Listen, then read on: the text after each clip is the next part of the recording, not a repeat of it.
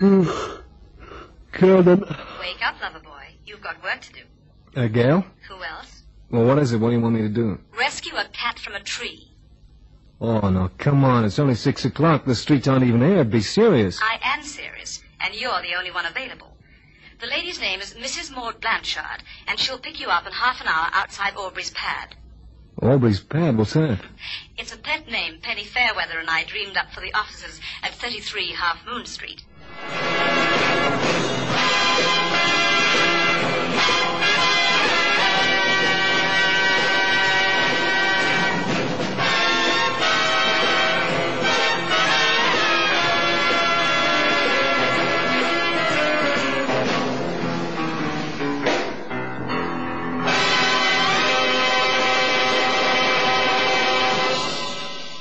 It's often been the case that the client, contracting for one of my operators, has not always been what he seems. The call to my office from Mrs. Maud Blanchard was to rescue a kitten from a large elm tree in our Hendon garden. Let me say at the outset that there was nothing mysterious at all about Mrs. Blanchard. In fact, she was a pillar of Hendon society. However, the ramifications of that simple cat rescue operation were to echo like thunder through the quiet suburb.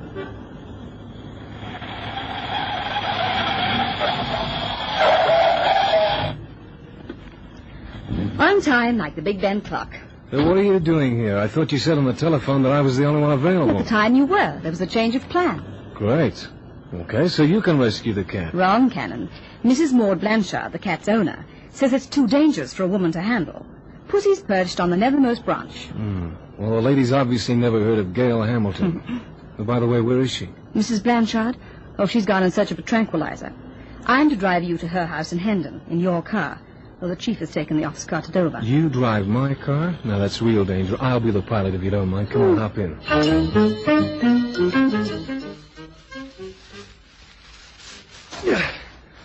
No dice, Gail. Take a look up there. See where the kitten's gotten itself? That branch won't hold my weight. Shall I try? Well, you might look like a bird of paradise, honey, but weight-wise, the resemblance ends there. Thanks. No, we got to devise a new plan. Now, you see that branch below the cat, the one that hangs over the neighbor's wall? Uh-huh. I want you to climb out along that limb and get ready to catch the kitten. I'll go up above you and cut through the branch it's perched on. That way it'll fall right in your lap. All right. Have you got a knife? Mm-hmm. And whatever you do, don't let the critter fall into the next-door neighbor's yard. There's a real mean-looking dog prowling around in there. Okay, let's try, Zoe. Right. Go on up. Hey, take it easy. Mind my fingers. Why have you stopped? Shh. The neighbors are coming over this way. So? Well, we haven't got Mrs. Blanchard to explain if they see us.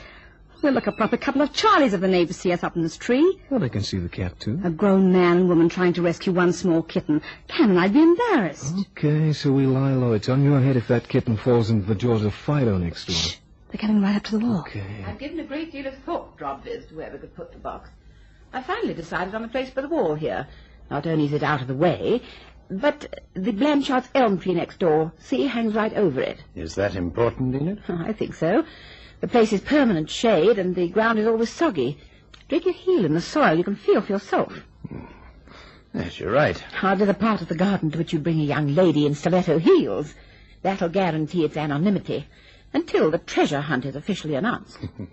How many people are you expecting at the party? Oh, about 50. Are they all from the upper middle class? Really, Drobviz, the way you categorize people.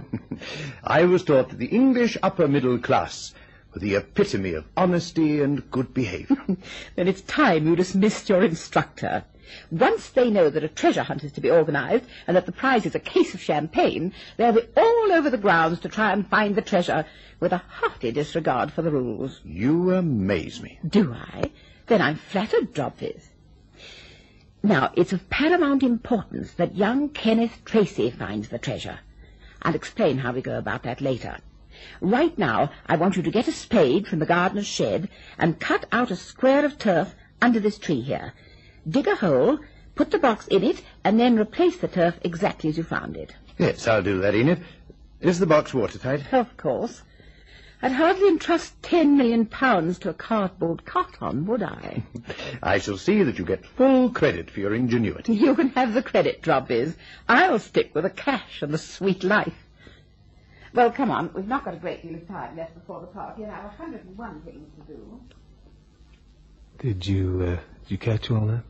Every word. Well, what do you think? That there's going to be one swell party here tonight. Well, the party game yet, and the jackpot's £10 million. That must have been just a figure of speech. Well, that's some figure. Well, it's got nothing to do with us. I'm not so sure. Although that Drobvis guy speaks perfect English, he's a foreigner.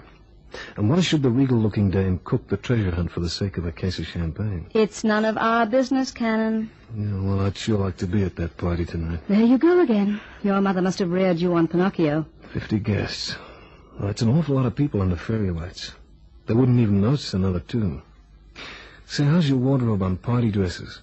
Are you suggesting that we gate crash this party tonight? Well, they won't give us an official invitation, that's for sure. But why do you want to go, Cannon? I want to get a look inside that box that Fen Drobvis is shortly going to bury. What else?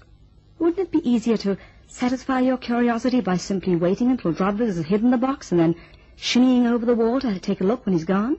You forget Fido, the bull mastiff. He knows we're up in this tree, and from the look on his slobbering mug, he's wishing we'd fall out of it.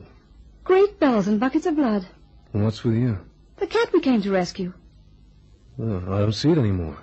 Well, I do. Where is it? Don't look up, look down. It's over by the kitchen door, lapping at a saucer of milk.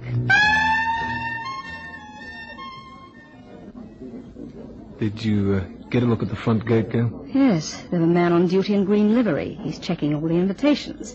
So that lets us out. How do we get into Mrs. Blanchard's garden? Won't her door be locked too? You bet.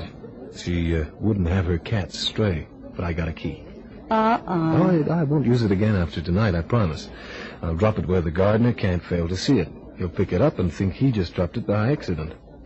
I checked whether the front gate was bolted, and it wasn't, so let's get inside.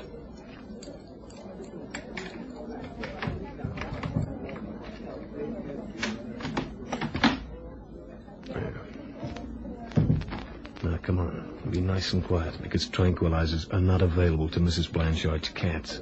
Oh, and take it easy up that elm tree. If you rip something, you might have a hard time explaining in the ladies' retiring room. But come on, up quick and over.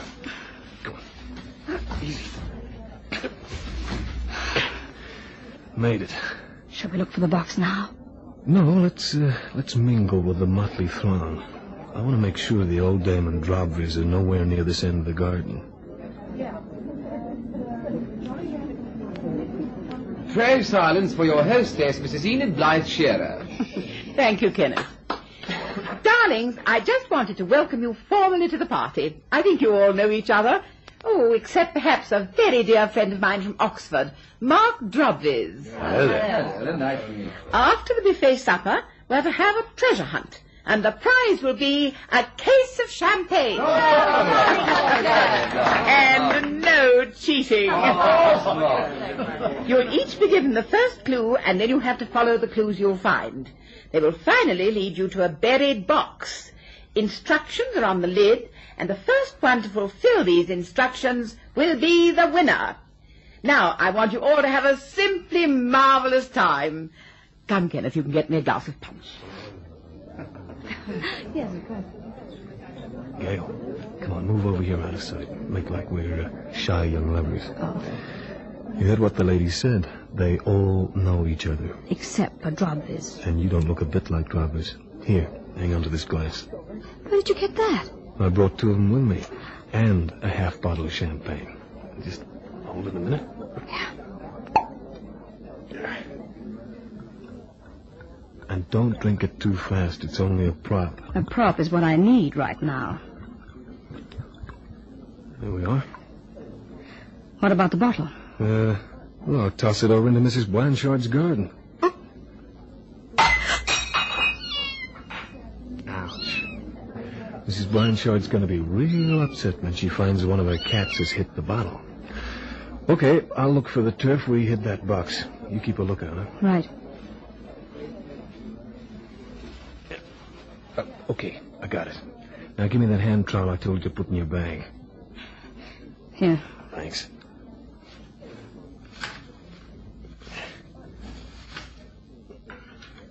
You got it? Yeah. Yeah, just hang on a second.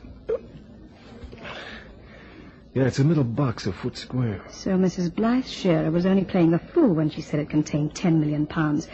You couldn't get 1,000 into that thing. Well, it doesn't have to be banknotes, does it? That box is awfully small for the crown jewels. Oh, there's some instructions on the lid. Let me see. It says, take this treasure chest to the warehouse in Merchant's Lane, Stepney. Say to the watchman, I am the bearer of good tidings. He will take the box, and after you've left, telephone here to confirm that you've completed the task. The things the idle rich cook up. Well, this treasure hunt's cooked up for a guy called Kenneth Tracy, remember? But what's inside the box? I don't know, it's locked. Well, that's never bothered you before. Doesn't now. Just a minute.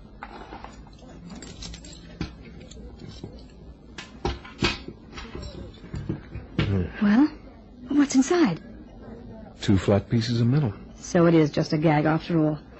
I told you all that talk of 10 million pounds was baloney. Well, you put these 2 things in your bag. But why? Just do as I say. I'm going to lock this box again and put it right back where we found it, minus the contents. What on earth's the point of keeping 2 worthless flat pieces of metal? Those worthless flat pieces of metal are engraving plates. Engraving plates for turning out unlimited quantities of counterfeit banknotes. Being unaware of the dangers that were to beset Cannon on his self-appointed mission, I confess that my sentiments towards him leaned in this direction. Had I known what Droblis really represented, I would have been apprehensive, to say the least. Merchant's Lane. Yeah, this is it. Now, what did the instructions say? The warehouse. Oh, I hope there's not more than one. Oh, that must be it. I hope it's right, or the watchman will think I'm loony.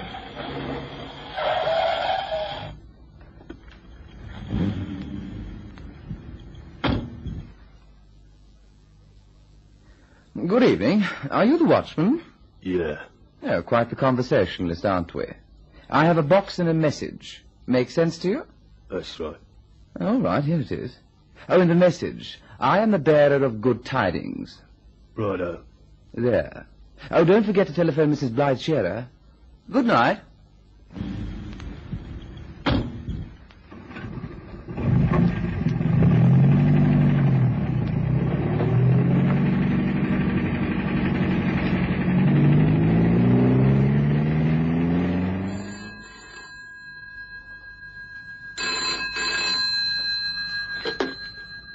Hello?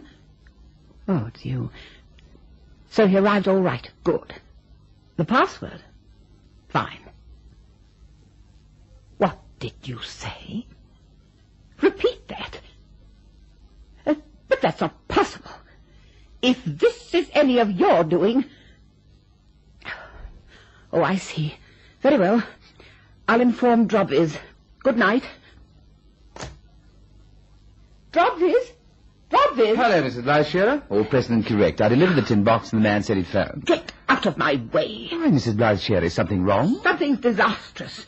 Oh, Drobvis. Did I hear you calling me, Enid? Yes, there's been an accident. Well, I can see by the look on your face. We'd better go into the study. Is there something I can do, Mrs. Blythe Shearer? Yes, drop dead.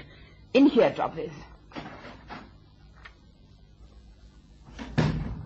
Very well. What is it? He delivered the box. It was empty. What did you say? The box was empty.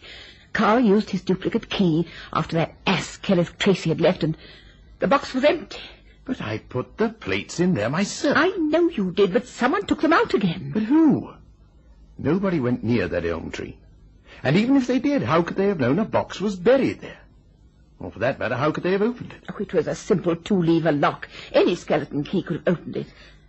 Now let me think. The place we decided upon, under that elm tree, was known only to you and me. I put the plates into the box in this study, and we walked together to the tree where I buried the box under the new-cut turf. There was nobody else in the house at the time. Even the gardener had been sent off. So one of 3 people could have opened that box. You, me, or Kenneth Tracy. You can exclude us. I have a duty to perform, and the plates would be worthless to you. It's what they produce that holds your interest. Don't make me out too mercenary. Then let's kid ourselves, Mrs. Blythe Shearer. Get Tracy. I want him in here. Go now. As you wish. Kenneth? Kenneth? Oh, it's you. Oh, I lost my temper, didn't I, darling? So sorry. All right. But what was it all about? Well, I received some disturbing news on the telephone. About the box? Did I deliver it to the wrong address? No, dear boy, of course not. You went to the right place. Dear friends, the winner of the treasure hunt is Kenneth Tracy. And so I'm going to ask him to come into the study and collect his prize, a case of the finest champagne. Come, Kenneth. And you can pour me a glass of champagne to show that you've forgiven me. A pleasure, Mrs. Blythe. This way. I've never known such an easy treasure hunt in my life. I only had 3 clues to follow, and there I was under the elm tree. It was a piece of cake. Why did you open the tin box? That wasn't in the instructions. But I didn't open it. You lie. Now look here, old boy. What did you do with the contents of the box? I didn't touch it. It was locked. Mrs. Blythe, please, what's this all about? Talk. You'd better do as he says, Kenneth. Well, what do you want to know? You opened the box. Oh, I didn't. I didn't. I swear I didn't. Leave me alone, please. Tell him to leave me alone. He won't stop until you tell him, Kenneth. Who's that? Tell them to go away. You, come here, and if you so much as whimper, I'll wring your neck. Yes, what is it? Oh,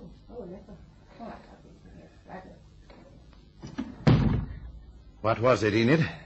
a note from my neighbour, Mrs. Blanchard. Throw it away. I'd better not drop this.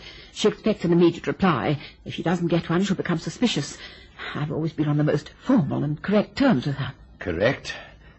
Well, then read it quickly. There's little time, and I must find out what this pipsqueak did with the plates.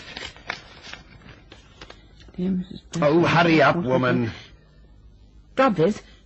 I think you ought to hear what she has to say. I have no time for foolish, neighbourly memoranda. It's more than that. We must get rid of Kenneth. Send him back to the party. So that he can tell everyone that I beat him up. Are you quite mad? I must read this to you in private. Right. You, come here. What are you going to do? You're a ruthless brute, aren't you? Sometimes I have to be. Very well. What does the note say? Dear Mrs. Blythe Shearer, I have a small complaint. One of your guests threw an empty champagne bottle over my wall, and it landed on my new kitten. The poor creature was so frightened that it ran to the top of the elm tree and refuses to come down. Listen. Only this morning I paid a firm in the West End 10 guineas to rescue the kitten from the top of the elm tree, and I feel a little distressed that the effort was all to no avail. Sincerely, Maud Blanchard. Have you taken leave of your senses, Enid? What do I care about a kitten trapped in a tree? The elm tree drove this, the elm tree. Don't you see? When we buried that box this morning, there was someone up in the elm tree. He must have seen and heard everything. Great Scott. Now we know where the plates disappeared to. I was sure that spineless ass Tracy had nothing to do with it. Well, what can we do now? We must get rid of Tracy. For a while, anyway. Oh, pour a bottle of champagne over him, and I'll tell everyone he's had too much to drink, and that you're going to take him home. Put him in a car and take him to the warehouse. Carl can look after him there. And the place? I'll ring this firm in the West End. I'll get the address from Mrs. Blanchard. You'll ask them to come out again to rescue the cat. I'll ask for the same man. They won't know my voice, and Mrs. Blanchard's voice on the telephone can't be very much different from mine. She quite naturally asked for the same man, since he completed the job satisfactorily last time. Oh, hello. Yes, Mrs. Blythe Shearer here. I'm fine, thank you. Look, I'm most terribly sorry about that bottle incident. Yes, they do get a little rowdy. What's the name of that firm in the West End? I would like to bear the costs of bringing the man out again. Well, yes, I thought I'd get onto them right away. We can't have a poor kitten stranded in a tree, can we? The thought is too terrible. It might easily fall. Yes, Mrs. Blanchard. Those of us with a gentle nature abhor these things. Oh, just a moment, I'll jot it down. Right. 33. Half Moon Street.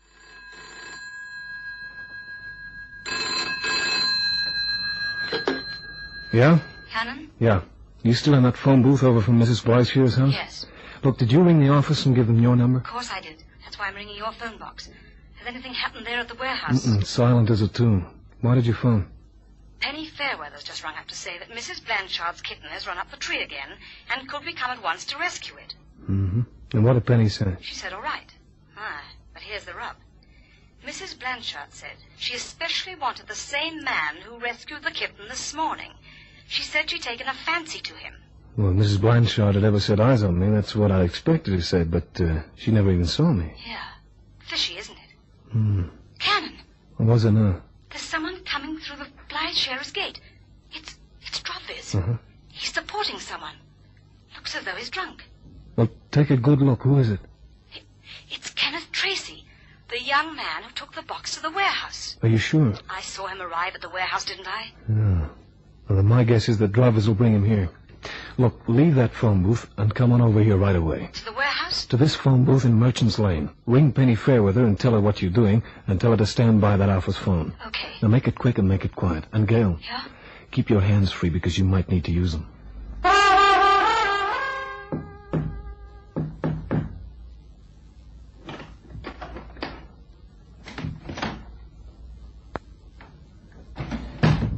I had the most difficult time getting away, Dropvis. What on earth do you want with me at the warehouse at this time of night? Who are you? The name's Cannon, ma'am. I believe you wanted me on a cat rescue job. I- No, don't try anything. All your friends are here. There's Carl, Tracy, Dropvis, and the place. Don't touch me. You're a man. You wouldn't hit a woman. That's right. He wouldn't hit a woman. Dropvis! While Dropvis was phoning you, he had my knife at his back. Quite a setup you had organized, Mrs. Blythe Shearer. I congratulate you. On the currency racket, that is. But for that stinking game you tried to play tonight, I hope you go up the river for a long, long time. There was a strange ending to the story, and I was anxious to hear from Cannon's own lips exactly what had transpired. He sat as usual in my office, arms akimbo, a cigarette dangling from the corner of his unsmiling mouth. You see, Dropvis was a communist agent, and the plates were made behind the Iron Curtain. When they started rolling, the country would have been flooded with phony money. It's an old trick with the communists to disrupt a country's financial structure. But what got my goat was the method they used to recruit suckers into their net. Young Kenneth Tracy was a cinch. Once he delivered the plates, they would then have blackmailed him into working for them. Enid Blythe Shearer would have had little trouble in proving that he was an accessory to their crimes. And they got Enid into their net by the same method. Oh, and by the way, Chief, we won't have to go to old Mrs. Blanchard's house again on a cat rescue because I gave her the phone number of the local fire brigade.